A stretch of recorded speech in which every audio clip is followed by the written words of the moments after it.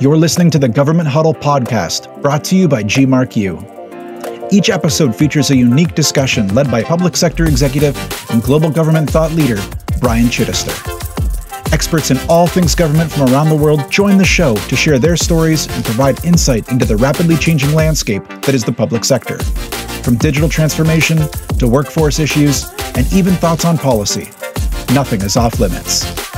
Come on, let's huddle up. So the biggest misconception for those that are starting a firm is that they enter into government procurement with just dollar signs in their eyes, right? They see that the government has a budget of $4 trillion a year and they think that they can get a cool couple of million out of that pie. And they say, easy breezy, look how much money there is. How could I not get a slice? But what they don't see is just this hyper saturation of the market, and that there are hundreds, if not thousands of companies doing the exact same thing that they do. And besides that, and not understanding that they have to have differentiators in order to be competitive, they really don't, as you said, see the rigorous bid and proposal process by which to win a contract. And they don't see the barriers to entry and things that they have to do compliance-wise. Welcome back to the Government Huddle podcast, guys. I'm your host, Brian Chittister. What's next for government contractors? Well, that's the question we're going to answer today with the co-founders of the Pulse of GovCon, Hart and Shea Mundt.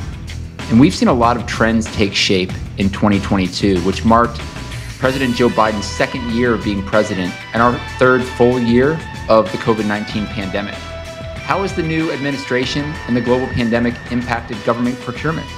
Just like it's important to follow the kinds of products your consumers are buying and how much they're spending in the commercial world, it's important for contractors to stay on top of government initiatives and follow how the federal government plans to allocate their funding in this next fiscal year and beyond. In this episode, we're going to talk about the infrastructure bill and where some funding opportunities still remain, IT and cyber initiatives, and where the state and local government is looking to allocate their funding as well. We're also going to talk about unique ways that you can leverage government contracts and also strategies to leverage contracts you might not even be on right now. And I'm not sure there's a better pair to bring on the show to talk about this topic.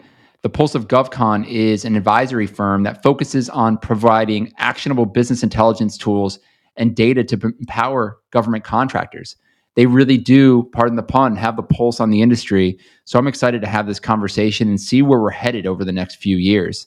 Ladies, welcome to the show. Thanks so much for joining me today. Thanks. One of the things that I've noticed, and I can't help but notice, is all three of us are at a very similar point in our lives where we all have kind of newborns or infants or I guess a couple month-olds at home. So we're all kind of knee deep in the chaos. How's that going for you guys? We thought we were tired before. We're especially tired now. I'm sure. I have no doubt. I'll tell you, and to any listeners out there who are parents, so definitely follow both of them on Twitter. But Lisa, your Twitter feed has given me some really good comic relief over the past few months as you've been sharing all the ins and outs of what it's been like through pregnancy and having your baby. So I want to thank you for that. But hopefully as they're getting older, it's getting a little less chaotic and it'll be on to different types of chaos. Here's hoping, right? Exactly. But it's been nice actually us having that experience together. It's pretty cool. We've known each other as business owners and then new moms, and it's been a journey with the business, but a journey becoming mothers as well. And it's been kind of nice having that support system in both of us, I think. That's awesome. And we're going to get into that a little bit later. But speaking of your business, tell me a little bit about kind of how the Pulse of GovCon came to be. Lisa, we can start with you. I'm just curious, how did this start? And I think did I see on LinkedIn, you guys are celebrating your 5th anniversary. Was it yesterday? That's Yes. Really impressive. Congratulations. Thank you. So how did it come to be? Well, Amber and I have known each other the past, 12 years, really, since we both started in industry. I was actually Amber's intern, despite being a year older than her. So she really taught me everything that I knew about proposal management when we worked at a defense contractor, like a small business back in the day. And so then just have kept in touch. She came to my wedding. We were friends through multiple different jobs that we had. And then 5 years ago, she came to me, had an idea, said, let's start a business. I said no. She said, let's start a business. I said no. I've been bullied by Amber for the past, decade. So I just went with it. And the Pulse was born. It was actually called the Pulse because I thought it was just going to be Amber's company. So her last name is Hart. Cute, right? The Pulse with Amber Hart. And yeah, that's how it came to be. That's very cool. And so Amber, so what a way to celebrate your 5th anniversary. You recently were just brought up to Capitol Hill to testify. Tell me a little about that. What were you discussing, and how did that whole thing, I guess, materialize? Yeah, thank you. Yeah, it was kind of a whirlwind. So we got approached by Madison Services Group. Shout out to Elizabeth and her team there. We had worked with them before in the past on Lizzie's testimony recently, I believe, to the Senate. And she came to us and said, hey, we have this opportunity to talk about category management in front of the House Small Business Committee. I've read your articles. You guys seem really passionate about this. Do you want the opportunity to come in and speak? And Lisa and I just jumped at it because it's been a bucket list item of ours for a really long time. And it's really kind of the core of what the Pulse is about. And so it was a sprint.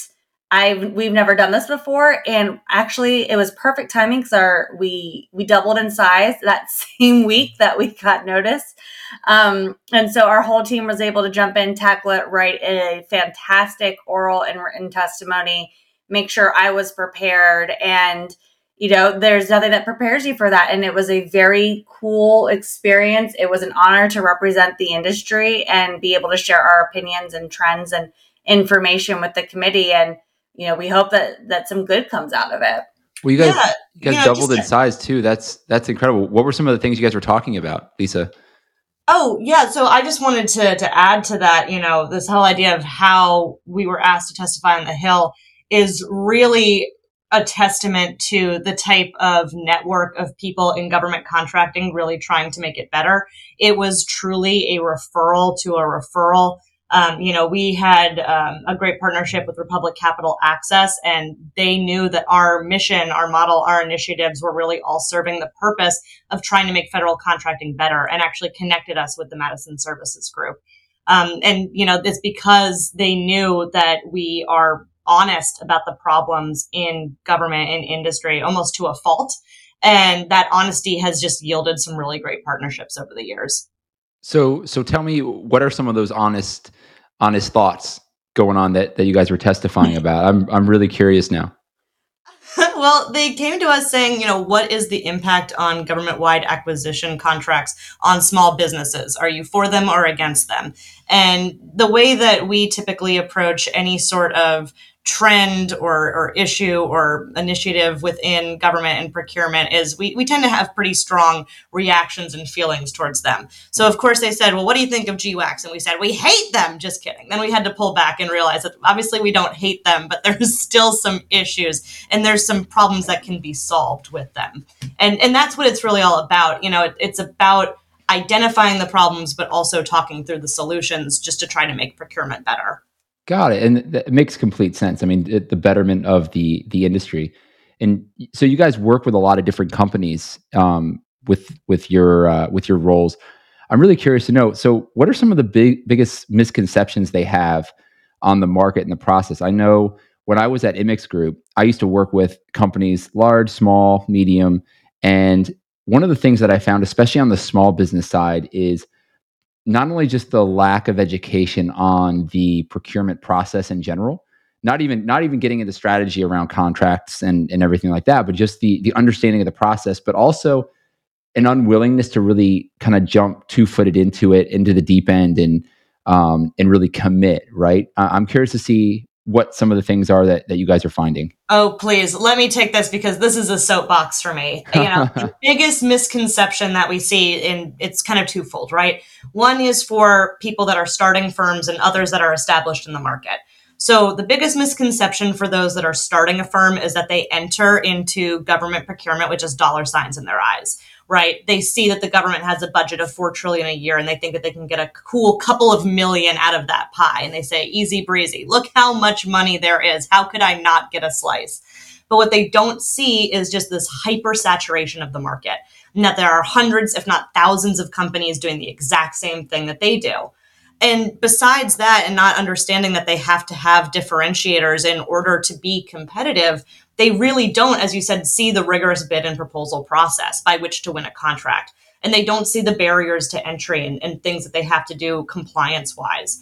And of course, they always come in and they treat federal sales with commercial practices, and that just doesn't fly in our realm. And so that's just for newbies. If you're talking about people that are established in the market, the biggest misconception that we see is this idea that you have to spend a ton of money to be successful. I think us as government contractors have become numb to the concept of spending tens of thousands of dollars on services to try to simplify or automate the process, when you can still be successful utilizing free .gov sites and just really rolling up your sleeves. Interesting. So when you're consulting with these companies, what are some of the recommendations that you're making when you're saying you don't have to spend a lot of money? You mentioned some of the free .gov sites. Are there other things that you're recommending they can leverage to get in and impact the market without dropping tens to hundreds of thousands of dollars? Yeah, and that's Amber, that's your specialty, right? Like, how do you find buyers? What websites do you go to? How many have we clocked that are out there that have contract information on them? Yeah, so when we look at these things, there's around like 93 different sources that we look at. And I think when Lisa's talking about, hey, automating the process, sometimes I think just in general, we use technology for technology's sake. And sometimes it actually makes it a little bit more complicated than it needs to be. And, things just like training your people up on how to manage this process, using Excel sheets to create a good CRM tool, using these tools and just going through them every day, things like Forecast or acquisition.gov or challenge.gov or DAU, things like that, right? Reviewing them. Sometimes these systems are really helpful, but sometimes they just make a process for process's sake. And we've just made it very complicated to make a really, to kind of make a process a little bit more streamlined, where if we just pulled back and maybe did a little bit more training, maybe focused on the why a little bit more in this industry, there wouldn't be such a need to drop tens of thousands of dollars on services, which is probably counterintuitive for us since that's our business. Yeah. But we definitely believe in teaching a man to fish rather than just taking advantage of them and taking all their fish and going home. Yeah, it makes sense. I mean, you touched on something that I'm pretty passionate about when we look at kind of the complexity around it. Obviously, there's some aspects of that complexity that are necessary, right? Especially for transparency's sake and equity's sake. But I think, and you kind of touched on it, the government just gets in the way sometimes, almost to their own detriment. I'm curious to get your opinion, actually, from both of you. We saw the streamlining of this process probably to the most degree that we've ever seen it during COVID, to get some of these very vital technologies and assets in the hands of employees and the stakeholder citizens. Do you think that's something that they learned from over the past couple of years that will be enveloped into longer term kind of foundational strategy, or do you think that was just an anomaly? So there's two parts to that question. I'm going to give my opinion on the strategy that they all took and how I think it was helpful and hurtful. I'm going to start with the hurtful. So a lot of people, and if we can do a quick comparison with the PPE loans, or PPP, not PPE, my goodness. All the acronyms. Right. A lot of businesses that I know that were able to gain access to that loan program were the ones with direct access and already knew their banker, right? Or their loan officer or something like that. And then a lot of small businesses that actually needed the money, had a really hard time getting access to it because they weren't as on a one-on-one relationship with their bank. The same kind of happened with this streamlining during the COVID process. There were a lot of contracts for a lot of money given out based on just direct one-on-one relationships, because that's just how it was easy to turn and burn them, without a lot of due diligence on the back end of, do these people actually do what they say they're going to do? I mean, we've all seen the articles, right? But let's put those aside for people that got money that literally don't have hand gloves and just took advantage of the federal government that way. But a lot of those contracts were also just given to well-known sellers and vendors, based off of just, hey, I've worked with them before, let's just do a J&A here and let's turn this up. Hey, they've built this for me before. They have a big brand name. Let's do this before. And I think that was hurtful in a lot of ways.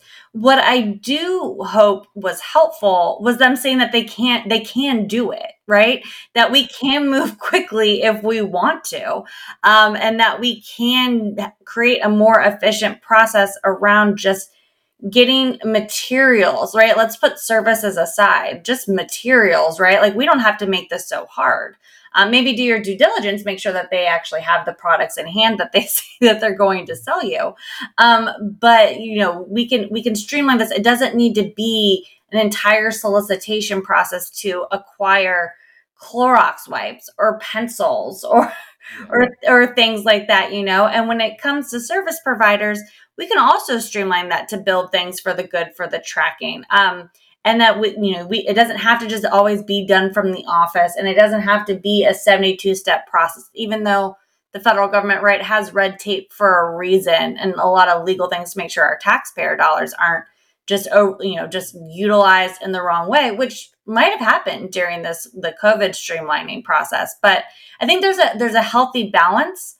And I think we saw the pendulum swing in one way during COVID, and hopefully we can find a happy medium with those lessons learned. Right. And there's other things that just happened to the process too that I hope are here to stay. So you talk about like moving to a more virtual environment and what that looks like. You've seen that industry days are virtual now. You've seen that orals presentations are virtual now. And so those kind of things help just streamline the procurement process on the bidder side. And I hope those things are here to stay. Yeah, I think, like you guys touched on, I think there's a lot of lessons learned that can certainly be incorporated. Obviously, everything that they did over the past 2 years, you don't want to have to operate in an emergency or like a wartime state all the time. But to your point, Amber, knowing that they can go that fast if they need to, should be able to give them a little bit of easement and inspiration to say, hey, we can make this more foundational process a little bit quicker and a little bit easier for the stakeholders. I mean, we're talking about the process. This all leads to opportunity, right? Lisa, what are some of the biggest opportunities that you're seeing in the market right now? So opportunities in terms of what types of contracts are out there, opportunities for partnership, there's so many different options out there. I know Amber is really the one that tracks sort of the contracts in terms of the Pulse. So Amber, do you have some thoughts on that? Yeah. So, back, a few minutes ago, right, where we were referencing the congressional testimony on category management, something that I believe I'm seeing a shift, and I don't have any data to fully back this up yet, even though I would love to look into it, is I think there is a possible pendulum shift back into internal IDIQs and direct delivery orders as complications and delays continue with best-in-class contracts and government-wide vehicles. I only have some anecdotal evidence based on that, but, there's a lot of government buyers and end users that kind of were left holding the requirement saying, where do I go? As COSP3 and Alliant 2 small business got pushed, there's only, they can bring it to Oasis possibly, right? And there's only a few places they can go.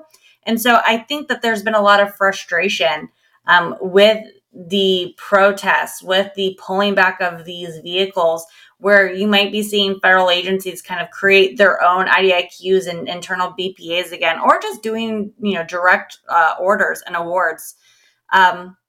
Another thing too, as far as opportunities go, is kind of looking at the lesser famous agencies to do impactful work. The current administration has dumped a lot of money, rightfully so, and new funding into agencies like the National Science Foundation that provides a lot of opportunities for vendors, providing everything from administrative services to building of cybersecurity policies and offices to actually, just handing in material and building the new office space.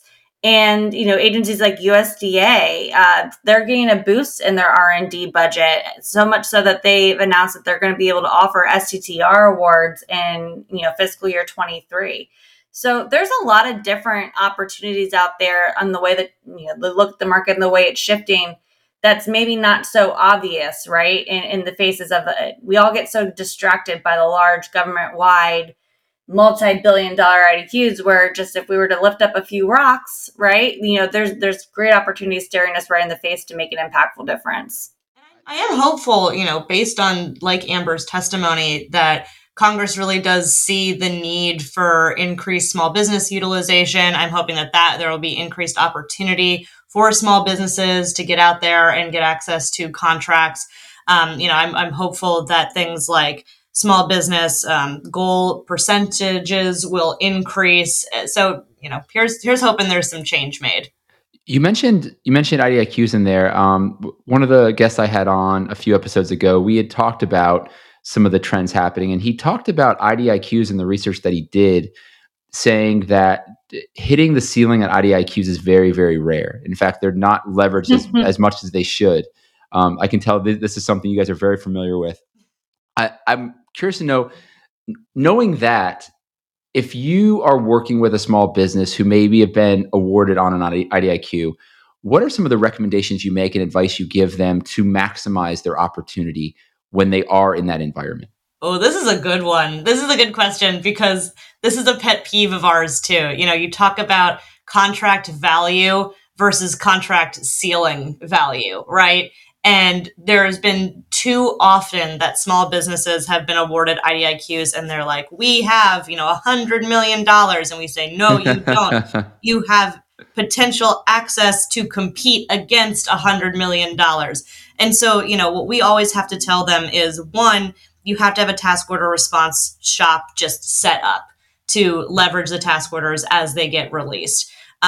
Because if you don't have that sort of internal capability and maybe you're outsourcing it, then that's part of your bid and proposal budget, and that can get very, very costly. And so you might not even really see a return on investment if you have to outsource an entire proposal response shop for each of those task orders, depending on the type of IDIQ it is. And then even so, some of them are just churn and burn, right? Amber and I have worked with a client where we had to help them respond to over 80 task order proposals under an IDIQ. And it wasn't anything too crazy. It wasn't like you had to do full technical responses, but they still had to be set up correctly. They had to be compliant, and it had to be this sort of administrative task that had to get woven throughout an organization, because you still had to do staffing and price and technical and then submit it. So really having that sort of internal shop is what we talk about. And then, obviously talking to your customers, making sure that they're aware of your capabilities, for that IDIQ, say, hey, this is who we are, this is what we can do, and just making sure that you impress them. Yeah. And, one other point of recommendation I would put out there is, bring work to the vehicle. Be the salesman for that vehicle, or saleswoman or salesperson. I don't know, but sell that vehicle, because there's a lot of RFIs and market research out there saying, hey, we have this requirement, and we're probably just going to compete it under T4IMG, or we're going to compete it under Oasis, because that's the most easy thing to do. When you're responding to those, you are allowed to make another suggestion saying, hey, this vehicle that we have access to, this IDIQ, if it's for the same agency, if it's internal, you have this vehicle, and this is a great place to compete that as well. A lot of people may think that agencies are fully aware that they might be sitting, at their computers, and they have a full list, right, of all the vehicles that they have access to. That doesn't exist. If there is someone out there that has that like poster, let me know. I think that would make a really cool branding thing. I'd love to see it. But that doesn't exist. They only know what they know and what they're used to. So going out there and bringing work to those vehicles, helping them access them, educating them that they are accessible to them, can make all the difference. And again, that's a lot of legwork, but it's easier to go right competing on an IDIQ where maybe there's 3 of you versus a government-wide vehicle where there's 300 of you. I think that's really good advice, because I think oftentimes you sit when you win those, because you're so happy you're on it, you sit and you wait for those task orders to come out, and really being opportunistic and aggressive in the opportunities, I think, is important. Another thing is, and I found this in my work, you don't necessarily have to have direct access to the vehicle to leverage the vehicle. We worked with partners that were on IDIQs that, especially during the pandemic, when we were trying to quick turn a procurement, and the government was trying to quick turn a procurement, it was just the ability to strategize and find out which partner had access to which vehicle that made sense for us to fast track it. So I think Absolutely. any small business out there, just because you haven't won that IDIQ, if you have a partner ecosystem and they're on different contracts, it's absolutely advantageous for you to understand what that contract ecosystem looks like across your partners to make sure you can leverage those. That's a great point. If you don't work your IDIQs, then they just become the participation trophies of government contracting. I love that. I'm going to put that on a poster. So, Lisa, you had talked about some compliance issues as well previously that are impacting the market, especially barriers to entry for some of the small businesses. What are some of the compliance issues right now that you're seeing that are impacting the market? Yeah, I mean, so it's no secret, of course, there are barriers to entry, and it is for good reason. You know, Amber was talking about the efficacy of spending taxpayer money. We know that we need them. But we also know that this can impact especially small business success, and the amount of red tape can really turn small shops just completely away from contracting when they could have something really beneficial to offer. And so, you know, there's a bunch of different ones out there that you'll see. You'll see things like DCAA compliance. You see, proposals requiring things like ISO certification, or of course, we all saw CMMC. And I guess my suggestion for companies, if they're struggling with these compliance challenges that we know the market necessitates, is just to be selective and not collective. That seems silly and is alliterative, but it's this idea of if your market isn't defense, then you probably don't need a DCAA compliant accounting system. You know, if your customer doesn't require ISO certification, then you probably don't need ISO 5001. And with all the changing requirements, you probably don't need to be prepared to be CMMC level 3, which was just previously CMMC level 5, until things get solidified. If I could jump on there, one more barrier to entry, especially if we're talking about small businesses or even mid-size, is the capital to sustain your company as you wait to get paid by the government or your prime. And we see that take down a lot of really good businesses sometimes. And there is a market now in government contracting that where banks are starting to stand up that type of financing, which is fantastic. But sometimes winning an award can take down your business, and that's something that isn't talked about enough. Right? In the environment of LPTA and the lowest bidder. And then when it takes the government 4 to 5 months to pay you, or maybe even the prime to do that if you're subcontracting at those low rates and you're waiting to get paid and you're just sitting up your shop, that's enough to close the doors on you. Right? And that's a massive barrier to entry sometimes. That's really good point, really interesting. And you mentioned LPTA. I'm really curious to know, how much have you seen government kind of get away from LPTA, especially in the environment when we were looking for certain best-in-class type of solutions coming in? Is it something that you still see as very prevalent, or is this something that you're seeing hopefully sliding away?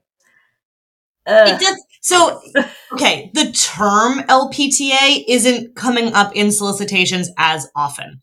It literally feels like a 4-letter word to me. Right. So exactly. So you don't see it much, but what they've changed is they say best value where price is impactful. And that's the same thing. It's the same. Yeah. It's potato, right? I don't know if we'll ever get away from LPTA, if I'm being honest. I feel like it is so ingrained, right? You have to think about it, right? It's so ingrained as a government buyer, to like the lowest price it has been ingrained into you. But also you have to think about it as a human, right?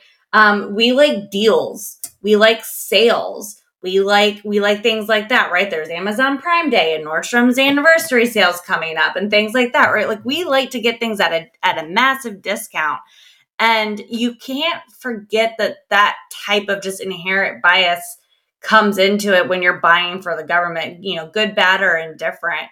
I don't know if we're ever going to get away from LPTA, but something that they are starting to do is on at least the government-wide vehicles that they are starting to not have you submit ceiling prices at the top level and have you compete it out at the task order level, which just basically means you're not tied into rates, which is helpful during times of inflation or things like that, right? It's a little bit harder to game plan as well, I think, for the government's sake, because you're not really able to figure out where your median prices are and kind of set your ICG. To me, I feel like it puts a lot more work probably on the government. But there's some places where they've done that before on IDA because it's not a new idea by any stretch. But we'll see is that going to change LPTA? Probably not. As Lisa mentioned, it's just going to, prolong the process further. I mean, you see things like FAR Part 15404-1, the proposal analysis techniques that reference things like cost realism. And you're seeing a lot more of that in solicitations too. And if you're not seeing it, you're seeing people ask about it in Q&A to get it incorporated, to try to get around this too. So it's because you see that this is the lowest price, but is it realistic to perform the work?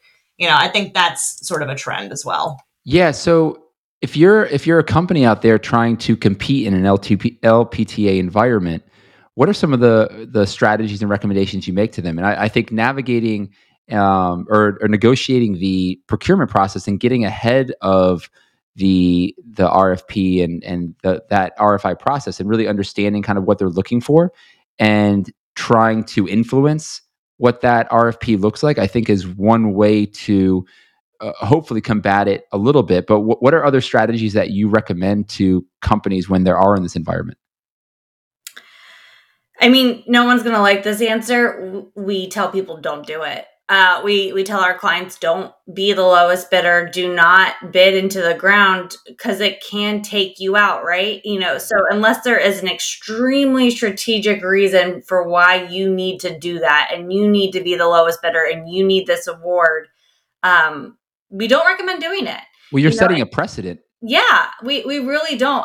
There hasn't been one time where I've told someone go as low as you can go. What we always say is go as low as you can, where you can afford to pay people the right wages at the right time and keep them happy, especially when you're talking about in the services environment, right? So much, okay, so you bid the lowest thing you can do and then you can't staff it.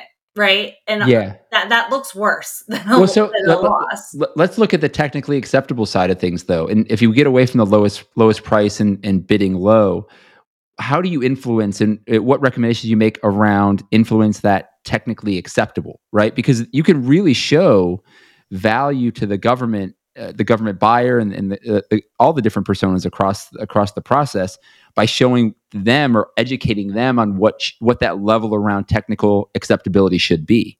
Right. Yeah, absolutely. And what we tell people with that is do it before the RFP process. Yeah. Do not do it in response to the proposal because then all they're going to see is dollar signs and that it's too expensive. I mean, I know, Lisa, we recently worked with a client on that where they got feedback, right? On, hey, this is too pricey. You didn't understand what we were asking, even though you were trying to show value. Right. You have to really toe the line between showing innovative solutions and not, excessive dollar signs. I think the best way to impact that sort of technical acceptability is really around the people, especially if it's a contract that you'll have to staff, you'll have to put key personnel on. Because then the technical acceptability needs to be for like a program manager that has 20 years experience or one that has, PMP. And that's when dollar signs start going up, right? Is the more senior, the more advanced folks that are going to be on a contract. So if you're able to say, hey, in order to meet these needs, you really need people that have these certifications, these requirements, these trainings, that's how you impact technical acceptability and just increase it to a higher value. Have you noticed a change in the willingness to, I guess, I guess, marginalize that baseline of what they think is technically acceptable, especially with some of the private sector folks coming into government and understanding that I think they might have a different baseline around what technically acceptable looks like, right? I mean, are Yeah. you seeing that change? We're seeing people from the public sector come in and be like, or the commercial sector, and be like, what, they don't even know what they're talking about. This technology is 10 years old. There's no way they're using that. And we're like, well, you'd be surprised, right? Yeah. You know, unfortunately, there's not much you can do. And what we tell them when you get to that RFP process, what you can do, and what sometimes we recommend a lot of our commercial clients that come in and want to bid, and that, they're like, there's no way we could actually, in good faith, give them this technically acceptable because it doesn't make any sense, is we recommend submitting an alternative proposal. And if there's nothing in that RFP that says that you can't, definitely ask the question on, can we, or it's better sometimes to ask for forgiveness and ask for permission. But the hard part, Brian, is educating the client that way, or the end user during that process. Once you're post the market research phase, is that you're probably spending money just to educate. Very rarely is that going to go somewhere. And so you have to really believe in what you're educating. That's the unfortunate part, is you're pouring kind of money into something that might not have a direct ROI. And it's hard to convince people to do that these days. Other things that we tell people is submitting questions, submit all the questions you want during our, and show them. Will that work? Probably not. Will they, because they've already gotten approved by legal and they're not going to walk it back, but unfortunately, a lot of these are just kind of trying to ask questions during the post solicitation phase, and asking them, saying, hey, this doesn't make any sense, and asking very pointed questions, which sometimes people don't like to do because it gives away their proprietary knowledge. But that's the only way you're going to do it during that phase. Pre-solicitation, like as we talked about many times, market research, putting out white papers, submitting things, to them, saying, hey, have you looked at this, and educating them on that technology is always helpful. But the biggest thing when you're doing that is showing them not just the impact of that technology, but how it's going to directly impact them and what the programs that feeds into. So you really have to spell it out for them in order to really make the impactful difference for them to go forward. Because what you're asking them to do is probably walk back a lot of requirements that they've worked the past year or 5 years on. And no one has that time, because they're also doing the job of like 10 to 15 people, right? And that's what you're fighting against at the end of the day. I think that's a really good point. So this question's for both you and Lisa. We can start with you. Is there one trend that you think listeners should know that you're following, that you can kind of expound on a little bit, and kind of teach them something that might be something they should be looking to in the future, I guess? Yeah, I mean, there's a lot that you could cover. Something that I think people need to be mindful of, and something that Amber and I have harped on and written about, is the impact of private equity companies on the middle market for government contracting, and what that means for small businesses as they graduate into that sort of no man's land of being a quote unquote mid-size company. We've seen it before, where if you graduate outside of like the 8A program, companies have a hard time scaling it and moving beyond that, because if you're not small, then you're large, even though you're really medium. and so what we've been seeing as a trend, and I mean, merger and acquisition is just absolutely continuously running rampant in our industry, in that companies merge together and then they sort of split off again. And it's just a continuously moving cycle of companies building up, and then kind of shrinking back down. We haven't really seen the shrink yet, but as we have kind of, 15 years ago. But just recognizing that once you grow, if you're really not attracting private equity firms that have been more and more inclined to invest in government contractors in the last couple of years, then you just might not see as much success. We've done an article on this where just PE firms are coming in because these small companies can't actually scale to grow large enough to compete against, the Booz Allens or the Raytheons or what have you. So that is just, it's a pretty obvious one. It's one that we've all seen, but it's just still continuing. Yeah. And if I could Lisa kind of stole mine, but I'm going to spin this one another way. Because I've seen this now twice on social media, on LinkedIn, and it was like a billboard sign. The buying of vehicles. I don't think people realize that you don't have to always just be bought as a company or acquired or merged in order for someone to take your vehicles. People can buy vehicles. It's a crazy notion. But it's always kind of been this little secret. You don't really talk about it because it kind of feels a little weird and icky. I have now seen a few times over the past few weeks, people legitimately advertising that they're selling their vehicles. Mm-hmm, I've seen that too. Interesting. Right? And it feels weird. I don't know how to feel about it. It makes me feel a little weird. And it makes me feel icky. And it's also just intriguing where I'm like, wow, is that where this is going? Because the commodification of vehicle access. Yeah.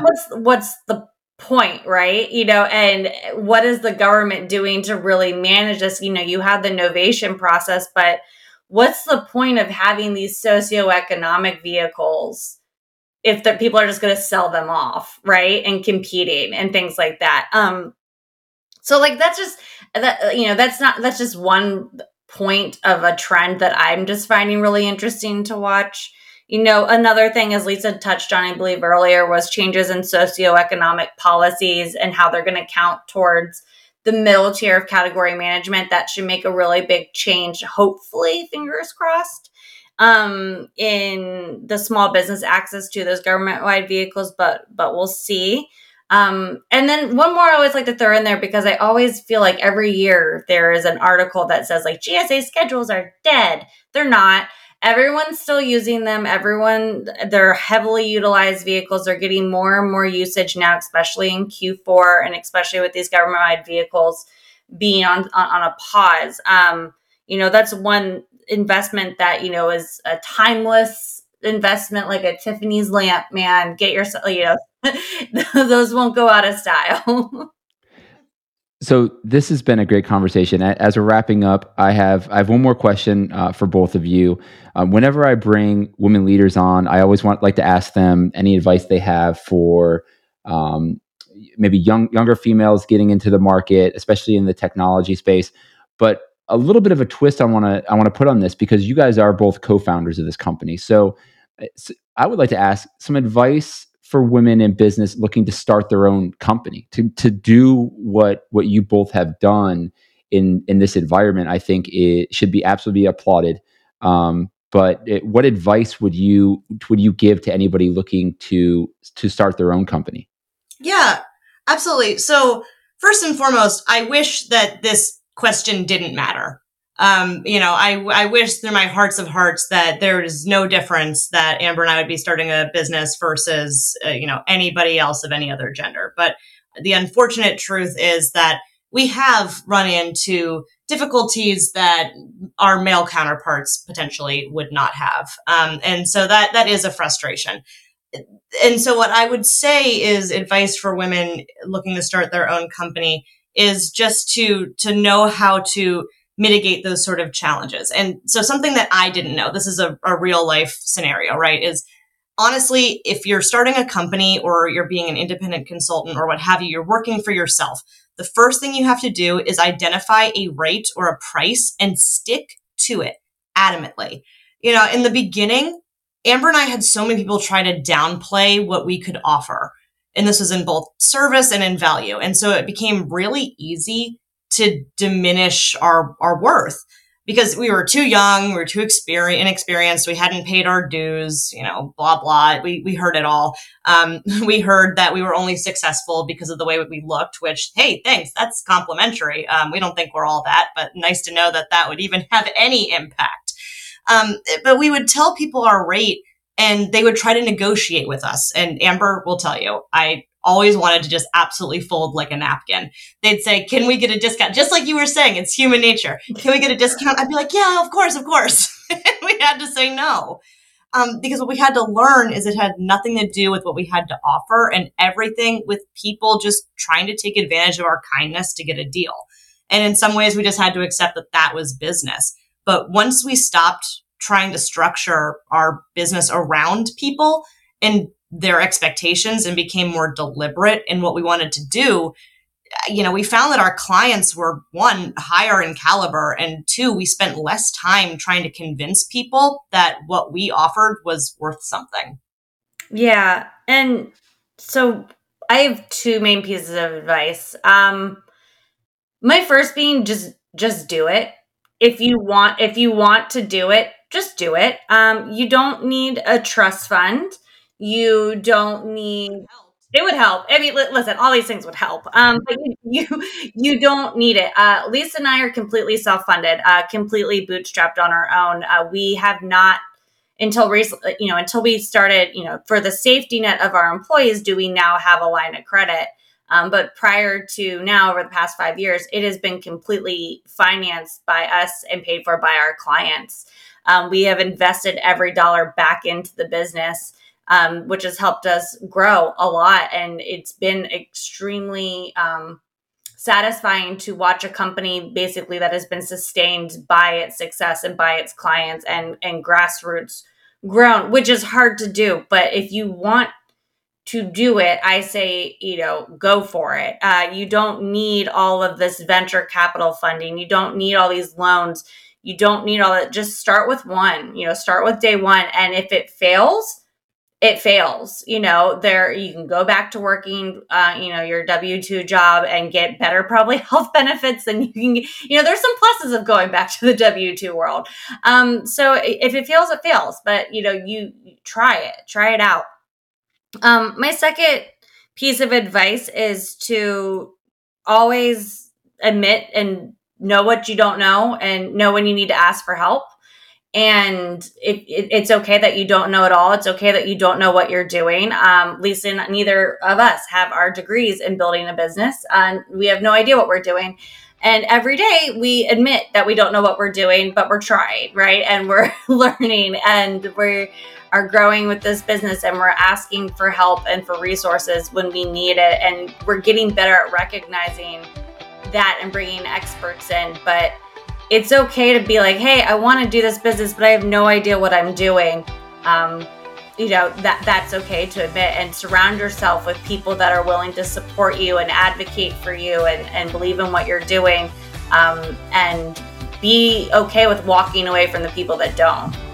Yeah, I think that's really good advice. And I think to anybody who would diminish kind of your value or your worth, I think you guys have proved how valuable you are to the market just by what we're talking about today and the value provided to the listeners today. So thank you both so much for being on here. I've enjoyed this conversation thoroughly. Thank you so much. Thanks for having us.